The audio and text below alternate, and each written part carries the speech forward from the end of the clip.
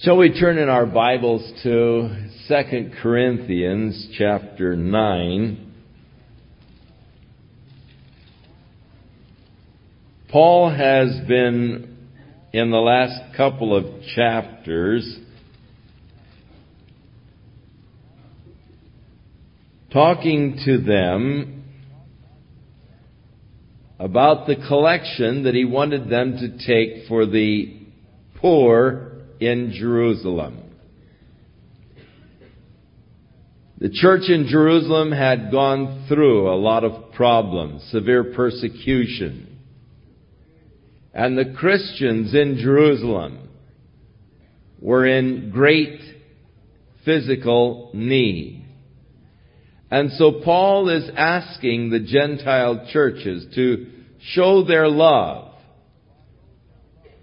in the body of Christ for their brothers in Jerusalem by sending an offering by his hand to them. And in chapter 8, he talks to them about the gathering together of these funds. In chapter 9, he continues his appeal to them to give for the aid of the church in Jerusalem. And so, as touching the ministering to the saints, it's really superfluous for me to write to you. Because he said, I know how willing you are to do these things. The forwardness of your mind, for which I boast of you to them which are in Macedonia, that Achaia was ready a year ago, and your zeal has provoked very many. So Paul is talking to them again about ministering to the needs of the church in Jerusalem.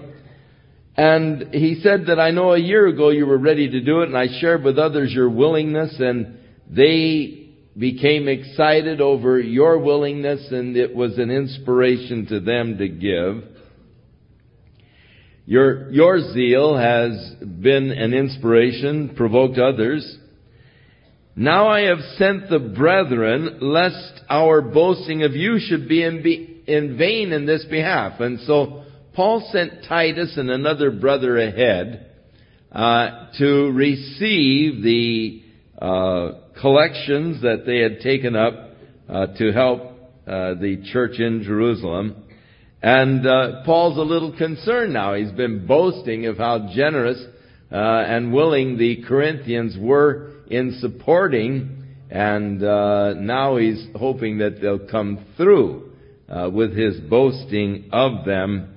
And so I have sent the brethren, lest our boasting of you should be in vain in this behalf, that as I have said, and as I have declared of you, you might indeed be ready to give.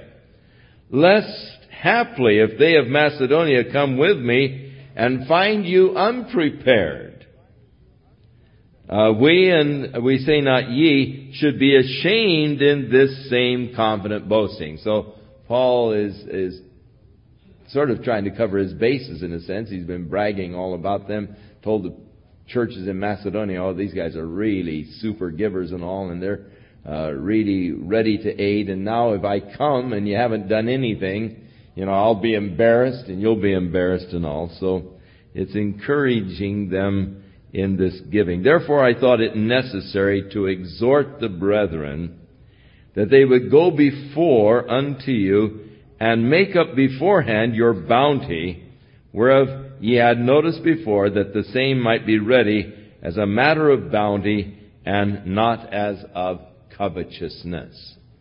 Now, Paul really didn't want any offerings taken while he was there. He wanted it to all be done in advance. Paul wanted to preclude any criticism that might come of his ministry, saying, well, Paul's just in it for the bucks. And he was extremely careful in this regard, not wanting to bring a reproach to Jesus Christ in the matter of giving. Unfortunately, there are many who do bring a reproach to Jesus Christ because of the emphasis that they make upon giving And there are all types of ways to fleece the flock of God. And believe me, these clever evangelists have discovered every way, and even some that weren't there. But Paul didn't want any kind of accusation that he was fleecing the church. And therefore he wanted it all to be taken care of. He sent a couple fellows in advance so that all of the giving would be over with by the time he got there, that he could just receive what was given and take it on to the church in Jerusalem, but didn't want any collections made while he was there. It's, to me, an extremely embarrassing thing to have your name or whatever used as the tool for raising funds. A few years back, I was over in Hawaii speaking at a Bible conference where I'd been invited to speak at this Bible conference. And so the first night, when the fellow went to take the offering, he took about 10 minutes. And, we have asked our brother Chuck to come over here, and it cost, the money and all to get him here. And we want to make sure that he's well taken care of and all. And so we want you to really give tonight, to provide for our dear brother Chuck's needs and all this kind of stuff. And I sat there on the platform just embarrassed silly. And so when I finally got a chance to get up, I said, I appreciate what this brother said about your poor brother Chuck. But I want you to know I'm not going to take 1 penny for being here. For I have an extremely wealthy father who takes care of all of my needs. And I don't have to depend upon people to provide for my needs, because my father so adequately takes care of me, gives me a generous expense account and supplies all of my needs. And so if you want to take up offerings here, that's fine. If you want to give, that's good. But don't give for poor brother Chuck, because he's not going to take a cent from you. I'm here to give and not to receive. And I was just really embarrassed. I don't like my name used as the goat or the gimmick or whatever to give people to give. I do trust in my Father to supply my needs, and He does, and He's very good about it. He's very faithful in that. And so, really, I sort of modeled myself after Paul in this regards. I have always been disturbed over the emphasis that churches so often place upon giving. And that is why I've perhaps gone the other direction in the pendulum and say so little about giving. That is why we never mention to you any needs that might exist. Because we're not looking to you, we're looking to the Lord to supply for the work of the ministry. And when God guides, God always provides. And I always look a little askance at these who have been led by God into some great program, and the whole thing's going to fail unless you bail God out. I somehow don't conceive God as being on the brink of bankruptcy every other week and ready to fold His whole program because people don't come through and rescue Him from financial insolvency. So Paul had this same attitude towards giving, didn't want any offerings taken while he was there, didn't want any emphasis placed upon money. Go ahead and get it all in before I get there, so that when I arrive, there will be no collections taken while I am there. But in the giving, Paul does mention an interesting basic law of God.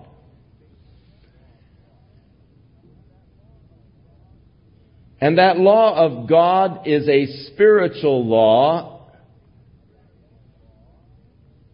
And it is interesting because it is hard at times to understand just how it can work. And I don't know the mechanics of how it works. All I do know is that it does work. Now, there are a lot of physical laws that I know work. I don't know how they work. I understand a little bit about the laws of magnetism, the attraction of opposite poles and the repelling of like poles. I know that the positive charges repel each other.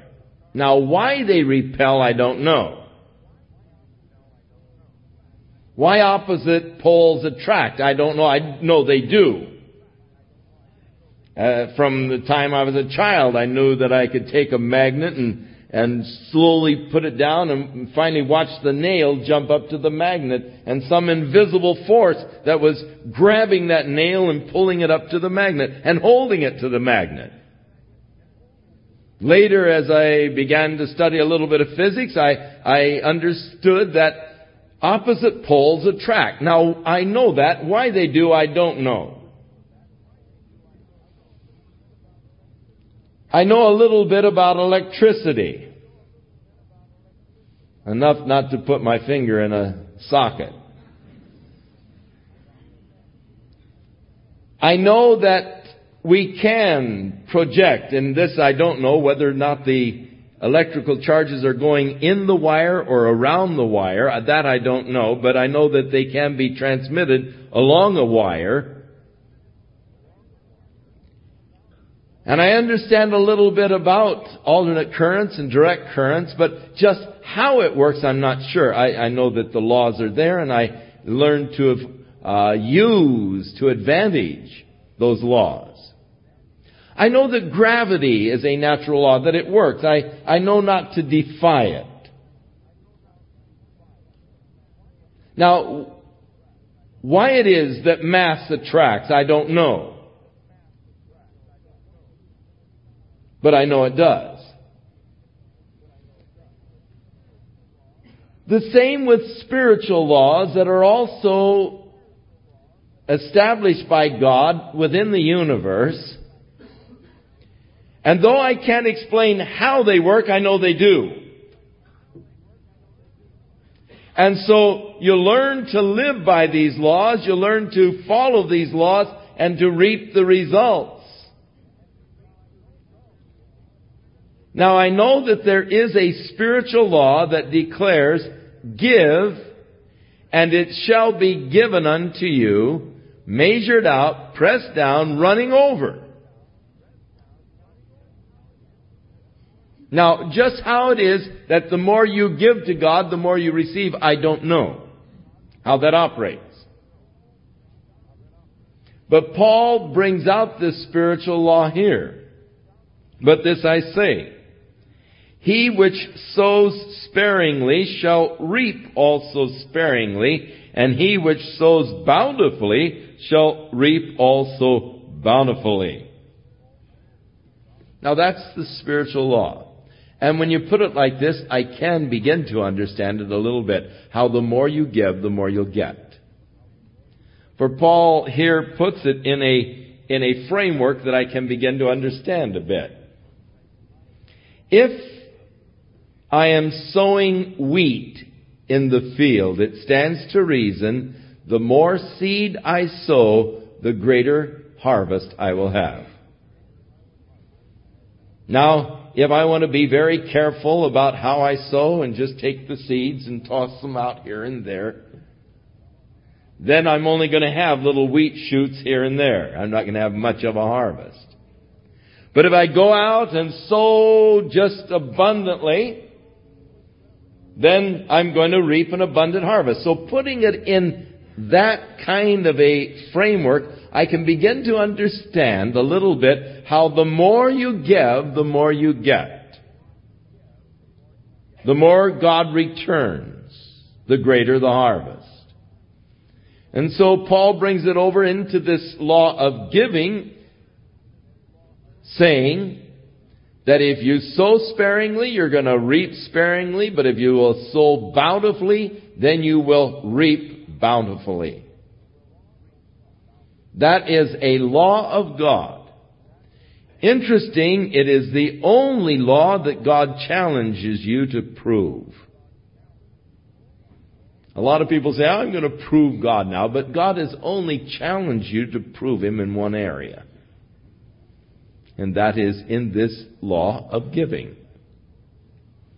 And God said, prove me now herewith, saith the Lord, and see if I will not pour out unto you a blessing that you cannot contain. And that proving Him is in the giving to God of tithes and offerings. So, there is a basic law. It works. I can't explain how it works. All I can do is assure you that it does work. God says, prove me and see if it doesn't. Only in the one area of giving. Now every man, and here's how we are to give, every man, according as he has purposed in his heart, so let him give. Not grudgingly or out of pressure.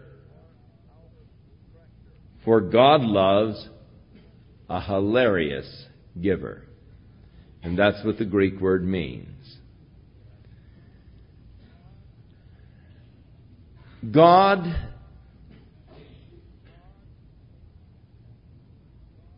takes it as a personal affront, and I would too if I were God, when someone gives Him something and then gripes about it. You ever had someone give you something and then they go around and complain and, about what they gave to you?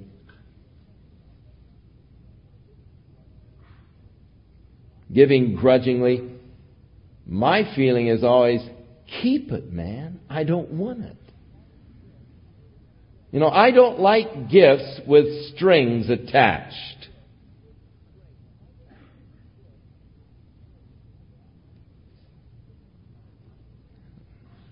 Many times things are given to the church, and I really don't like to question motives. But sometimes people sort of let it slip. This chair was given to us by our grandmother, and we don't want to get rid of it. We don't really have any use for it, and we don't really want it, but we thought we'd give it to the church, because we don't want to throw it away. And then it becomes our obligation to put it someplace and to keep it for Grandma's sake,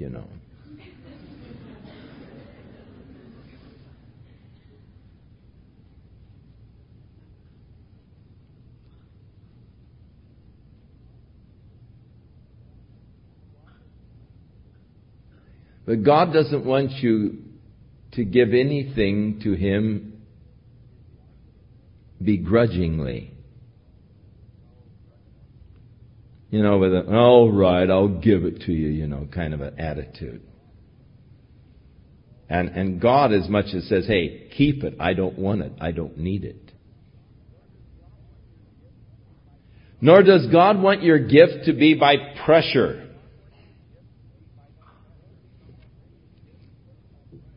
Someone really putting the pressure on you, Everybody's looking now to see what you're going to give. God doesn't want the gift to come by necessity, by constraint, by pressure. But what you give to God, which God receives and accepts, is that which you give with just a cheerful heart, giving hilariously. Lord, here, I love it to give to God. It's a joy to be able to give. And only that should you really give to God. That which is given hilariously, because it is only that which God really respects and honors. So you're better off to keep it than to give under pressure, constraint, or grudgingly. You're better really off to keep it. And you would be better off if you'll just keep it. And only give what you can give with a hilarious heart because of your love for Him. So every man as he has purpose in his own heart, so let him give. And God is able to make all grace abound toward you, that you always having all sufficiency in all things may abound to every good work. That is God's return now to you. You have given to God hilariously. God will never be a debtor to you. Remember that. God will never be a debtor to man. As the Scripture said, who hath given, and it has not been recompensed unto him again? And as Jesus said, give and it shall be given, measured out, pressed down, running over, because God's not going to be your debtor. So God is able to make all grace abound towards you, taking care of all of your needs. Every good work. As it is written, He hath dispersed abroad. He has given to the poor. His righteousness remaineth forever. And so he puts together here actually some of the Psalms in this verse. Has dispersed abroad, given to the poor, his righteousness remains. Now he that ministereth seed to the sower, or God, both minister bread for your food, and multiply your seed sown, and increase the fruits of your righteousness. And so God, who gives the seed to the sower, gives us the bread. May He multiply the seed that you have sown and just increase your fruits. Being enriched in everything to all bountifulness, which causeth through us thanksgiving unto God. And so may God just return to you riches untold. For the administration of this service not only supplies the want of the saints, but is abundant also by many thanksgivings unto God. So it doesn't just, it has a twofold purpose.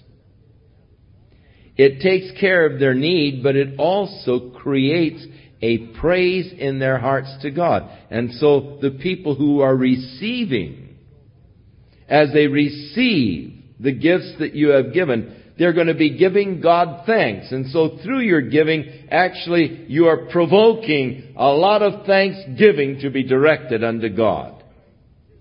As people go away and say, oh, thank you, God. Oh, praise the Lord. Lord, you've taken care of our needs. And all. And these praises are going to God, and they are actually praises that have resulted from your giving. I think that's really a beautiful way to look at the giving. In the fact that it is going to bring blessing to other people who in turn will give thanks to God for those blessings. And so your giving is not only just taking care of their needs, but it's being the cause for bringing praise and rejoicing unto the Father. While by the experiment of this ministry they glorify God for your professed subjection unto the gospel of Christ, and for your liberal distribution unto them and unto all men. And by their prayer for you, and of course they in turn, having received, will pray for you, which long after you for the exceeding grace of God that is in you.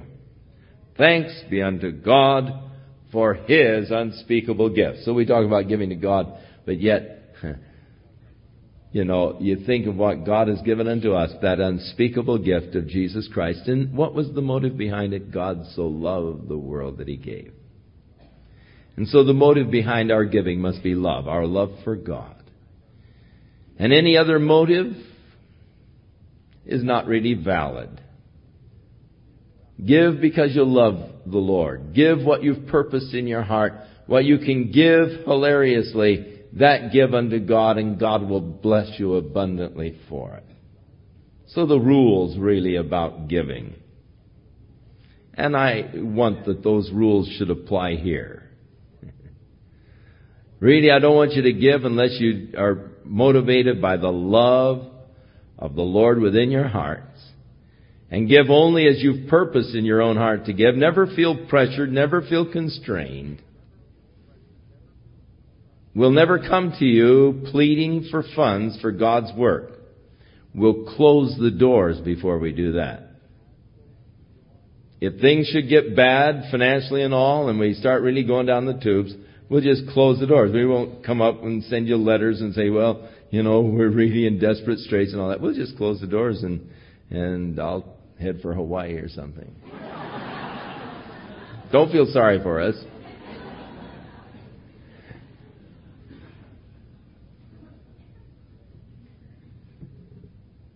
Thanks be to God for His unspeakable gift. Oh, God is so good to us. And in His love, He has given us so much. Not only Christ, but that gift that is through Christ of the hope for the eternal kingdom and those riches in glory that are ours through Christ Jesus. Christ is just sort of, in a sense, the obvious, but with Christ there comes so much. The fringe benefits never quit. They go on and on and on and on and on. But they all come to us through Christ.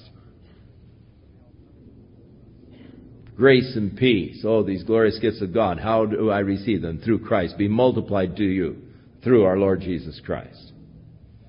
So He is the gift that really opens the door for all of these gifts that God bestows upon us. Now, Paul has finished his section upon the giving for the poor saints in Jerusalem, and he goes on to other things, and these other things are very sober and serious things. Again, he deals with the challenge of his apostleship that was made by those in Corinth. There was a faction in Corinth that were against Paul. And this factious group tried to turn other people against Paul. Divisions within the church are always an ugly thing. When people begin to align themselves with man or with some system of teaching rather than with Jesus Christ. And so often, when people create these divisions, rather than just saying, well, let's start something new, they have to somehow give a rationale for starting something new by tearing down the old. And by finding fault and by saying things against Paul. And so these factions were at work. Always an ugly thing in the body of Christ. And so Paul now is writing to these factious groups, addressing himself to the criticism that was made of him by these who sort of set themselves up as spiritual authorities. And there's always those around, who pretend to have a greater spiritual insight and a greater spiritual understanding. They go around with sort of a putting off this aura of, well, brother, when you really arrive at, the degree that I am, you'll understand these things. I can understand now. You just are not ready for these things, but as you mature and grow, then you can understand these deeper things of God. And this malarkey that they come off with, and so as though they are more spiritual, have greater insight, and you poor peons, someday maybe you'll arrive, but in the meantime we feel sorry for you. Trying to bolster their own cause by tearing down others.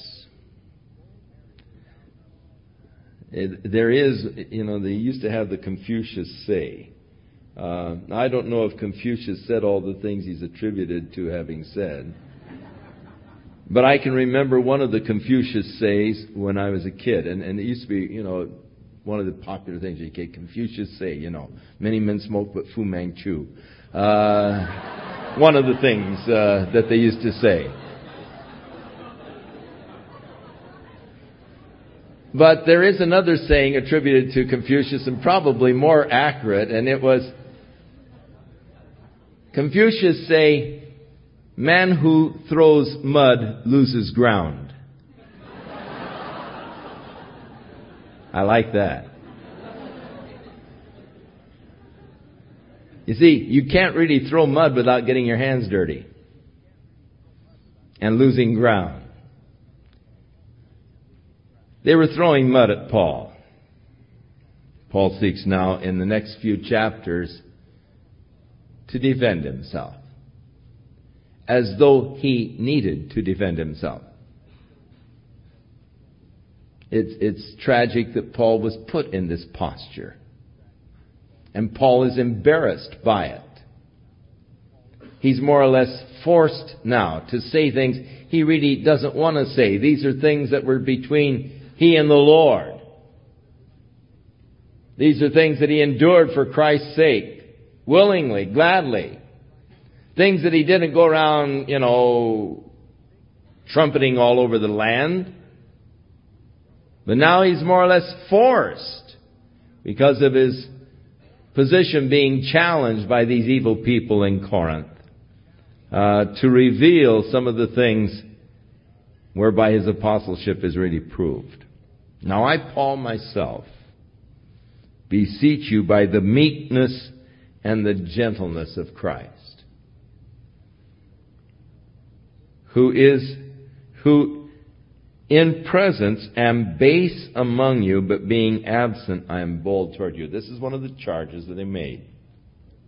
Hey, when he gets away, he can write these terrifying letters, but when he's here, he's just, so meek and just so mild-mannered and all, but he gets away and then he writes these terrifying letters to you.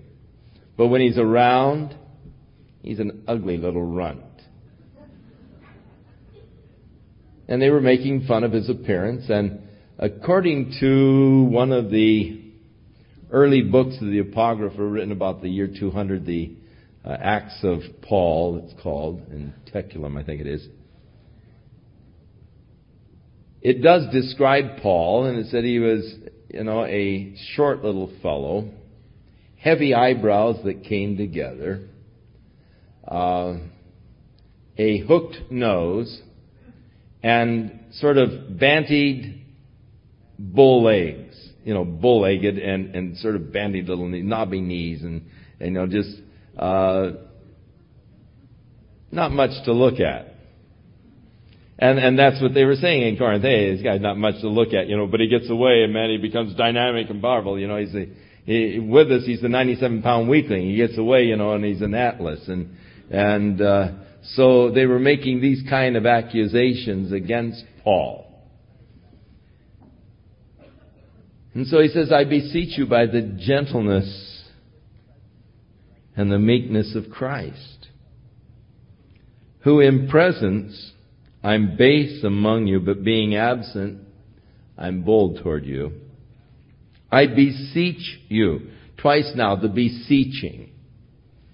Not demanding, but just appealing to them, that I may not be bold when I am present with that confidence wherewith I think to be bold against some which think of us as though we walked according to the flesh. They were accusing Paul of walking according to the flesh. They were making all kinds of bitter accusations against him. And he's warning that when he comes, he doesn't want to really come down heavy on them. However, if the necessity is there, he will. For though he said we walk in the flesh, we do not war after the flesh. For the weapons of our warfare are not carnal, but they are mighty through God to the pulling down of the strongholds, casting down the imaginations and every high thing that exalts itself against the knowledge of God, and bringing into captivity every thought to the obedience of Christ. So we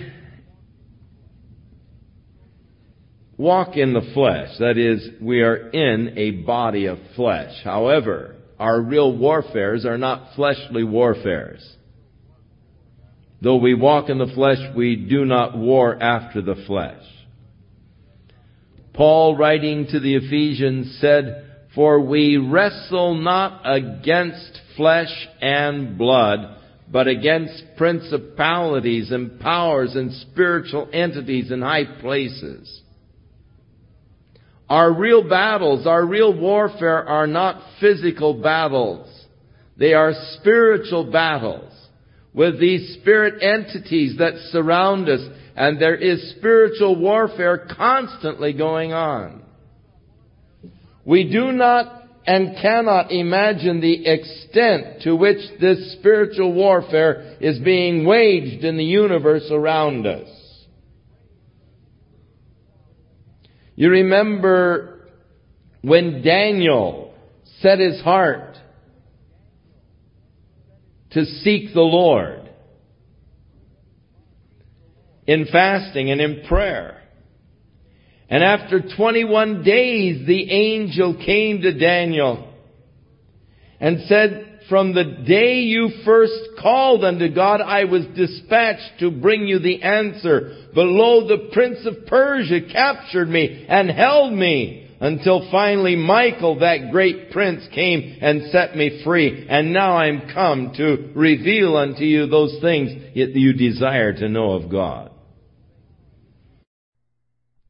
This great spiritual warfare that was going on, hindering the answer to Daniel's prayer for 21 days, as this angel dispatched from God was held and captured by the prince of Persia, by the powers and the spirit forces of darkness, and held until Michael came and delivered him. We are not really cognizant of the spiritual warfare that does go on in the universe around us.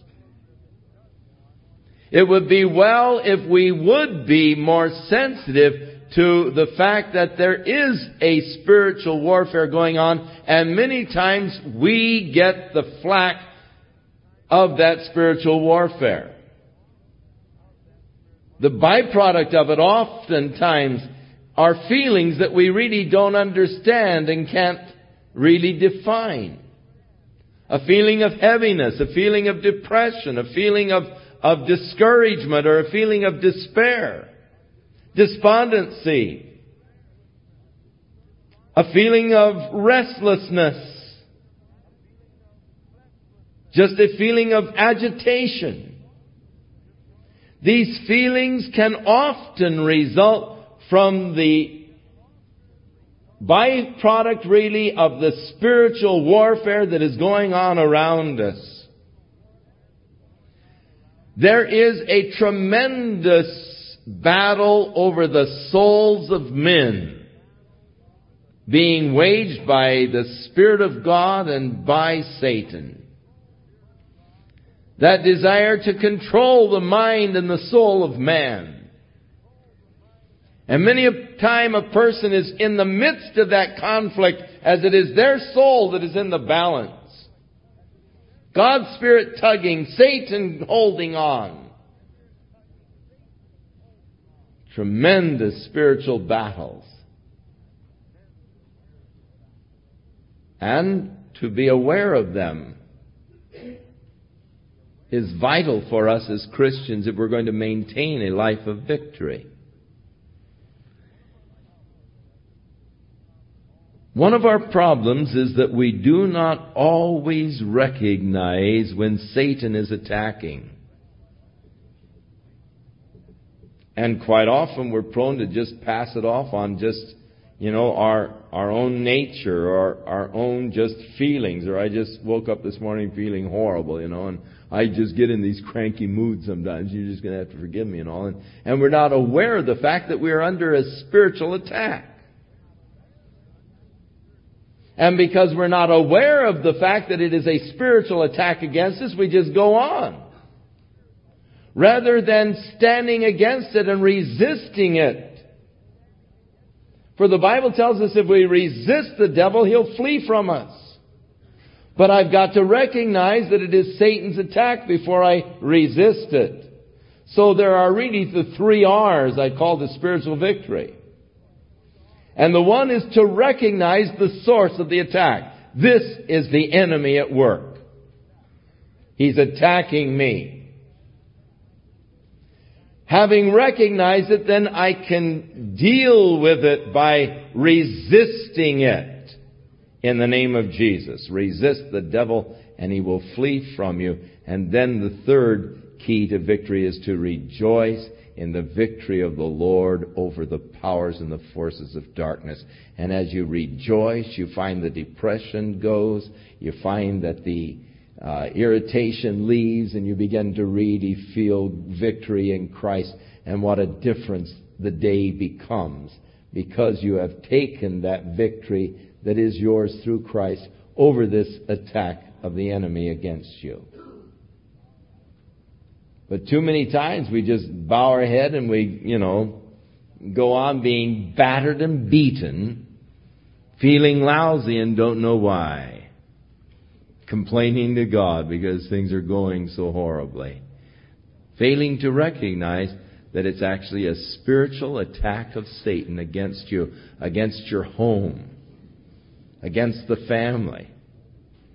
And they can be manifested in so many ways. So we walk in the flesh, but we really don't war after the flesh. The warfare is a spiritual warfare. And for this spiritual warfare, it takes spiritual weapons.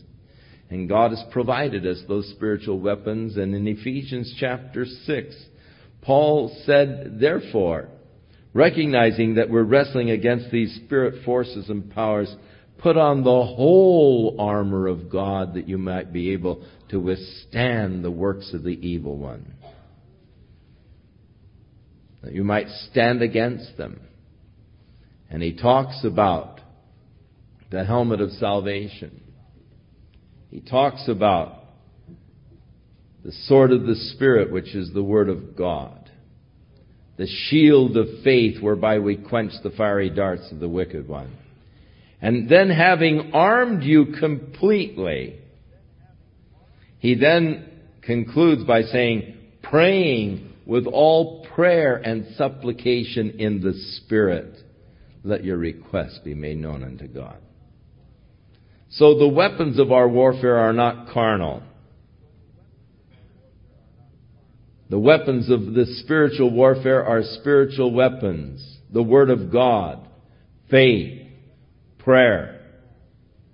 And by these we come against the attacks of the enemy. And by these we can defeat the enemy. None of you as a child of God need to go on being harassed by Satan. You have the authority and the power through Jesus Christ to put the enemy to flight. And when you come against him in that victory of Christ that was wrought at Calvary, Satan must yield. Resist the devil, and he shall flee from you. Draw nigh unto God, and he will draw nigh unto you. Our problem is that so often, rather than coming against the enemy with spiritual weapons, we come against him with the weapons of the flesh. I'm going to conquer over this. I'm going to, lift myself out of this depression. I'm going to, and we come with our own fleshly devices and schemes, rather than with the spiritual weapons that God has placed at our disposal.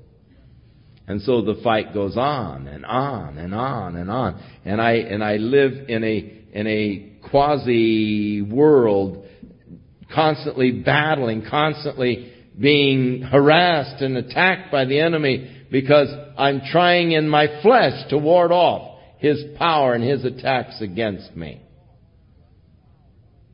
The weapons of our warfare are not carnal, They are mighty through God pulling down the strongholds. And that's exactly what we can do through prayer, is pull down the strongholds of the enemy.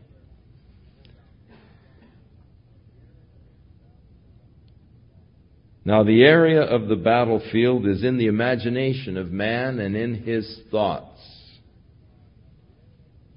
Satan battles you in your mind.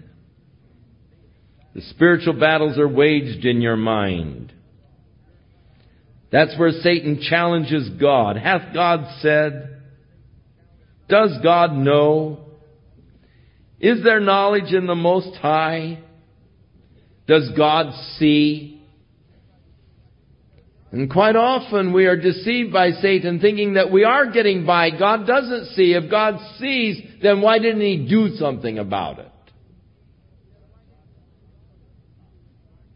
And because God doesn't instantly strike, we think, well, we're getting by with it. And we've deceived ourselves into thinking that we are somehow getting by with our evil. It's going unnoticed by God.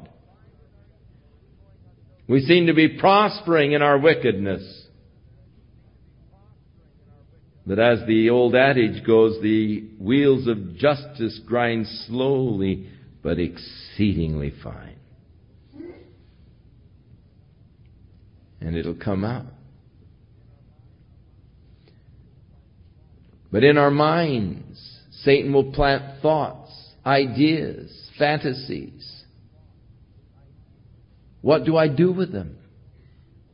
Do I say, oh, I like that? And I begin to fantasize and see myself in this experience. And I begin to go on in my mind and play with it. And,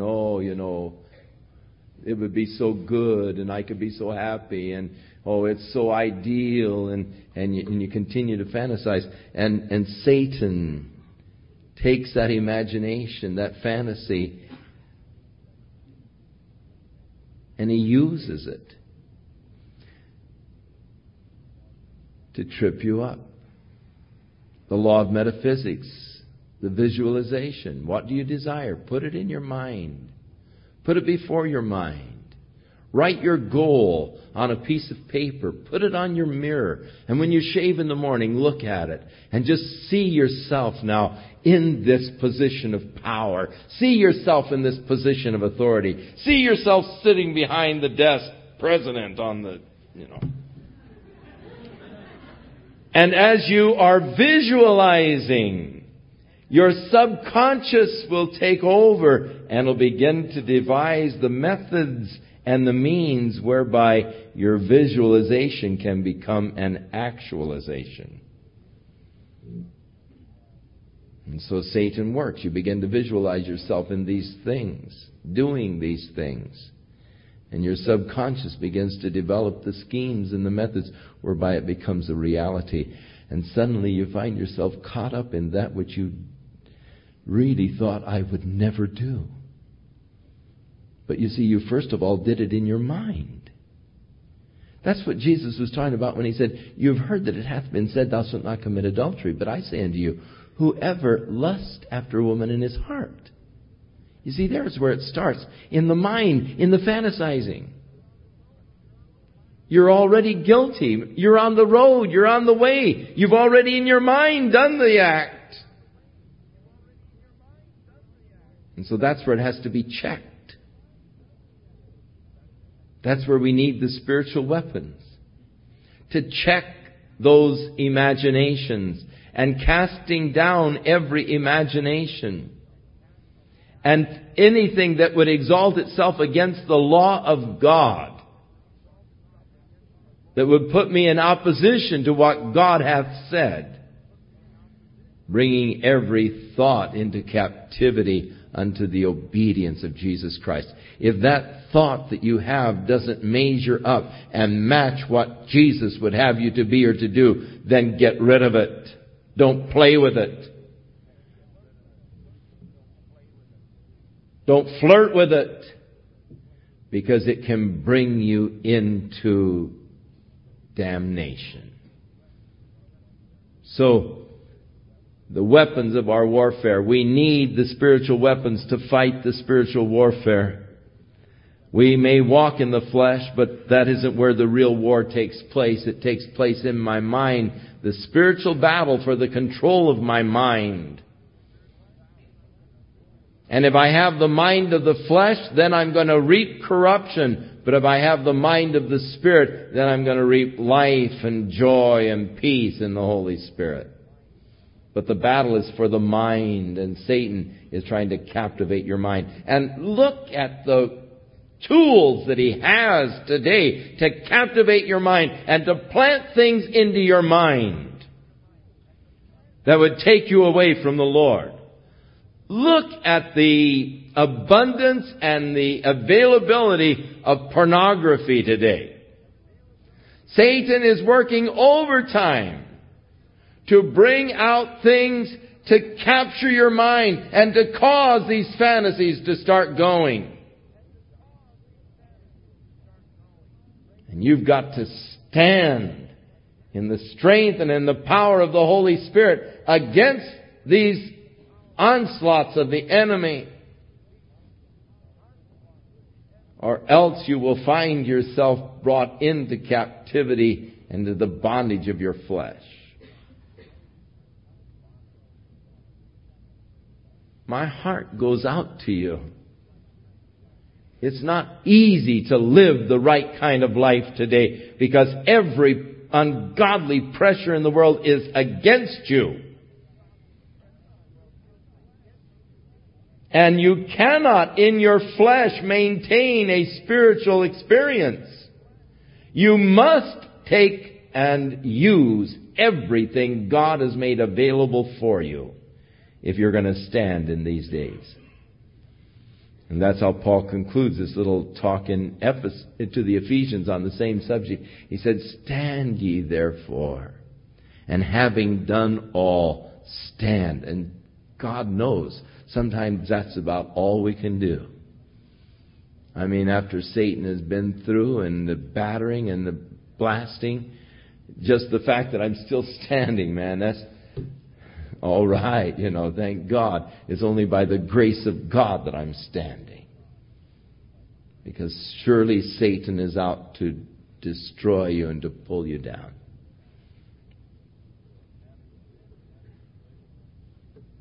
And having then in a readiness to revenge all disobedience when your obedience is fulfilled. Paul is again referring to those in Ephesus, in whom he plans to, if they do not change, bring revenge upon their disobedience.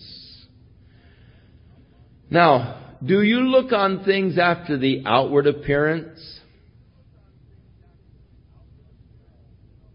And this is where they were making fun of Paul's outward appearance. He's weak and contemptible in his presence. His speech is contemptible. Paul said, do you look on the outward appearance?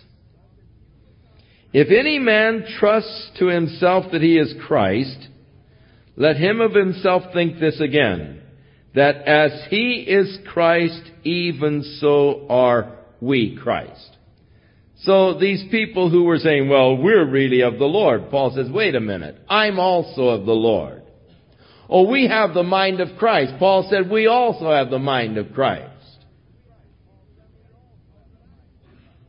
Well, we have received a revelation. Paul said, I've received a revelation. So these people, they say they're of Christ, but just put this down. We also are of Christ. For though I should boast somewhat more of our authority, which the Lord has given to us for edification and not for your destruction, I should not be ashamed. Now, Paul's authority was given to him of the Lord to build up the body of Christ. And so be careful. You see, when a person is speaking authoritatively and he is using that to tear down the body of Christ, then that's a dangerous thing. To destroy. Paul said, my gift wasn't given to me to destroy, but to build up. if I have the anointing of God's Spirit and the word of the Lord in my heart, that word was given to me to build up the body of Christ. These people are going around trying to destroy or to tear down the body of Christ. That I may not seem as if I would terrify you by the letters. For his letters, they say, are weighty and powerful, but his bodily presence is weak. Spindly little guy. And his speech is contemptible.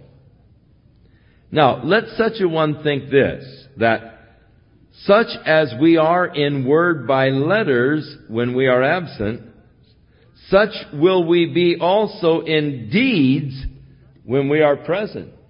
Hey, when I come in the deeds, I will be powerful and weighty. Paul wasn't really one to be messed with.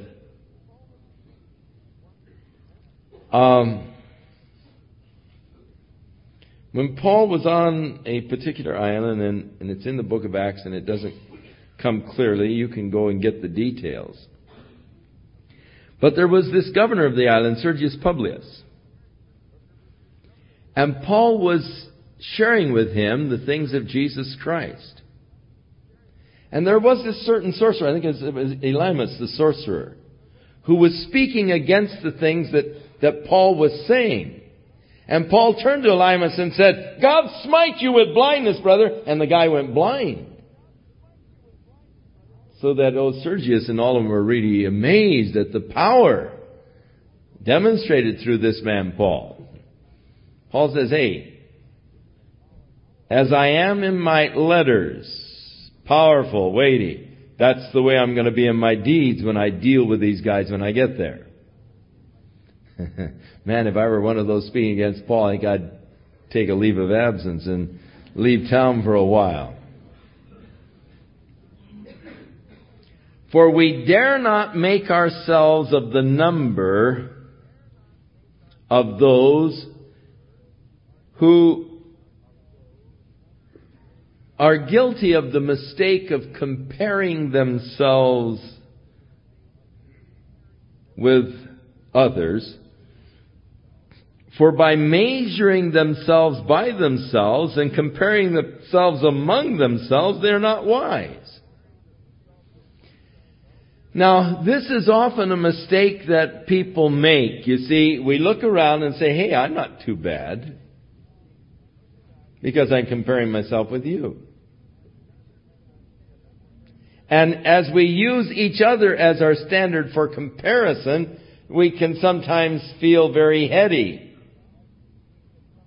Very proud, because I'm using another man as my standard for comparison. But Paul said that isn't wise. Why? Because no man is my standard. Jesus Christ is my standard. God doesn't call me to be like any man. He calls me to be like Jesus Christ. And though I may look at some man and say, well, I'm not too bad, when I look at Jesus Christ, I say, woe is me, I'm a sinful man. God help me. So here in Corinth, there was this little group puffed up because they were comparing themselves with each other, using each other as the standard for comparison, and thus being puffed up by that. But that's a mistake. That's not wise. God help us that we don't fall in that trap. That we don't measure ourselves by others, but let's look at Christ as the standard. For an interesting scripture in John chapter 16, where Jesus said when the Holy Spirit has come, He is going to reprove the world of sin, of righteousness, and of judgment. Of sin, He said, because they don't believe in me. Interesting statement, because we would think of sin because they're liars and cheaters and adulterers and fornicators and murderers and thieves. But not that. Of sin because they don't believe in me. Why? Because Jesus, through His death, paid the price for every sin. There's only one sin that can condemn a man now, and that is the rejection of Jesus Christ. He didn't come to condemn the world, but to save the world. For the world was already condemned, and this is the condemnation. Light came into the world, but men wouldn't come to the light. That's the condemnation. Sin, because they don't believe in me. But then he said, of righteousness, because I ascend unto my Father. Now that again is an interesting statement. Why would he equate righteousness to his ascension into heaven?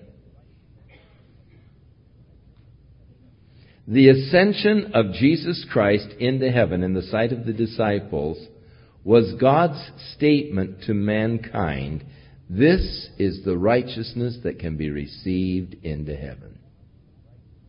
Nothing less. If you want to be accepted into heaven, then that is the righteousness that God accepts into heaven. You say, woe is me, I'm out. No. For by faith in Jesus Christ, God imputes to us that righteousness which is of Christ through faith. But it does immediately eliminate any work that I might be seeking to do to be accepted by God. It does eliminate works as a method to gain entrance into heaven completely. The ascension of Jesus Christ puts the standard of righteousness so high that I cannot attain it by my own effort. I must accept it as the gift of God through His grace. Of righteousness because I ascend into heaven, God's declaration, this is the standard. So He is the standard by which we must measure ourselves, not each other. But Paul said, we will not boast of those things without our measure, but according to the measure of the rule which God hath distributed to us, a measure to reach even unto you. For we stretch not ourselves beyond our measure, as though we reached not unto you. For we are come as far as to you also in preaching the gospel of Christ, not boasting of the things without our measure, that is, of other men's labors, but having hope, when your faith is increased, that when we shall be enlarged by you according to our rule abundantly. And so Paul says, I'm not going to, measure myself by other standards. The work that I did, it's sufficient. The labor that I had among you, that's the measure. Your faith in Christ, you're following after Him. That's the testimony, that's the witness to the authenticity of my ministry. You yourselves, the fruit of my ministry, attest to the fact that my ministry is valid. And Paul said to preach the gospel in the regions beyond you and not to boast in another man's line of things made ready to our hand. And so Paul talks about his ministry. He wasn't really interested in going around and building on another man's foundations. He wasn't really interested in going where the gospel had already been declared. He was interested in going to regions beyond. And when he had come to Corinth, they had never heard before. Now that they had heard and believed, there were always those fellows ready to move in and to put Paul down and try to build their own little popular followings. And that is always the case. When people see a marvelous work like God has done here at Calvary Chapel, there's always 1,010 ministers around the country that suddenly feel called to Orange County. Maybe we can catch some fallout. Or maybe we can pull some out. Whereas it is interesting that every week we get calls and letters from all over the country of people pleading to have a Calvary Chapel type ministry in their area. Hundreds of requests every year come in, for they say there is nothing like Calvary here where we can go and just be taught the Word of God. But yet, why isn't God, why doesn't He call people to those places where there hasn't been already a work established? Why are they called to come, 5 blocks away or nearby and establish a work and then come in and say, folks, why don't you come over? We've got a little fuller. Calvary's good, but, they're just lacking a little bit, and so God's called us to complete the work. They're just a little, It's a shame, really, when there are thousands of areas around the country pleading for someone to come and teach them the Word, that these people don't hear a call of God to go there. And so Paul is faced with this in Corinth. All of these guys moved in. They weren't going to unreached regions. They were going in and trying to build on the foundation that he established. Why is it that they go into the church and try and take away from the church rather than going down to the beach? Or going to the public marketplaces? Amazing how many times while we're sitting here studying the Word of God, people are out there plastering your cars with invitations to some event in their church that's going to be happening. We have a crew that's out there every service to take the things off of the windshields that are put on by these people that come around when the cars are parked there. You'll never know what you've been invited to.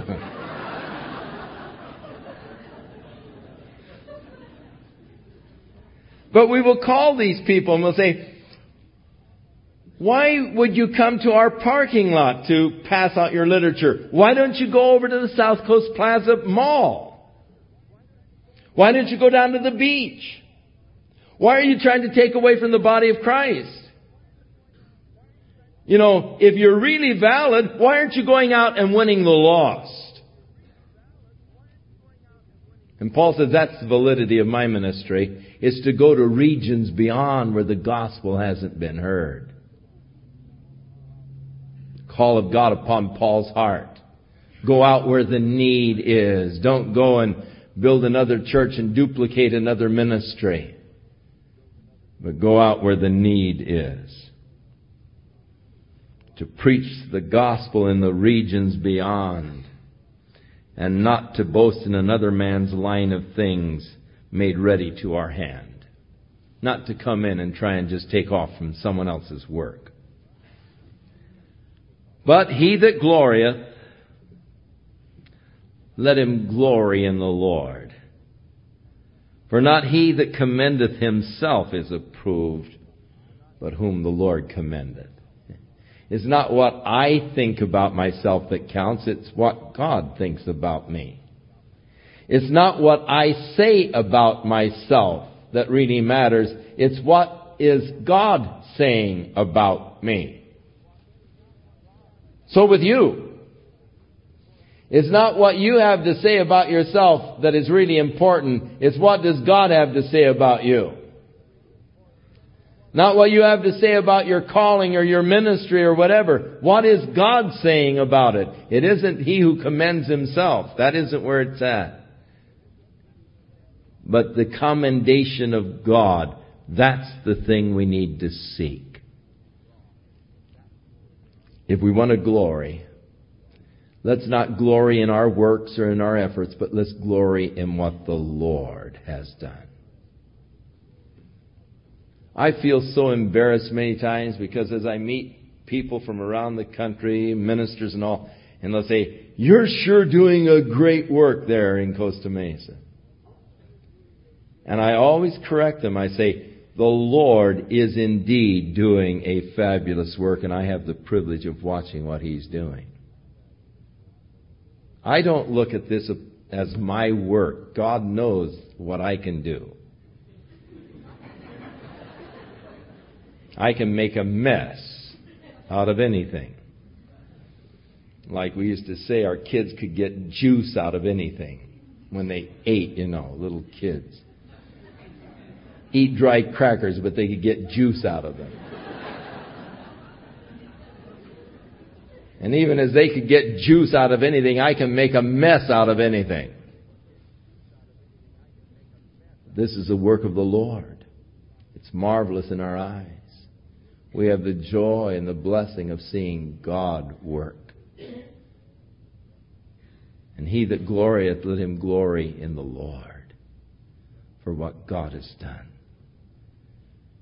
And let us not seek man's commendations, man's approvals. Let's seek the Lord's approval. What does God think of me and of my service?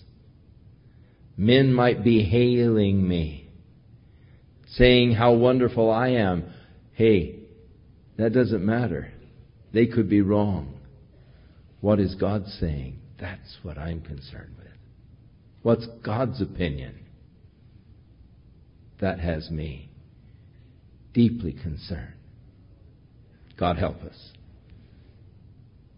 Father, we thank you again for your word, the standard for life, the light for our path. May we walk in your truth. And, oh God, may we live after the Spirit and after the things of the Spirit. A life that is pleasing and acceptable, Lord, unto Thee. In Jesus' name we pray. Amen. May the Lord be with you, and may He bless you through the week as God ministers unto you those infinite riches of His love and grace, wherewith He loved you before the world ever existed.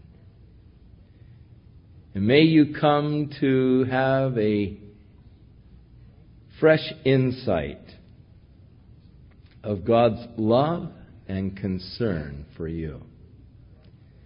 That you in turn might have a new depth of love and relationship with Him. May this be a blessed week. Blessed of God in every way.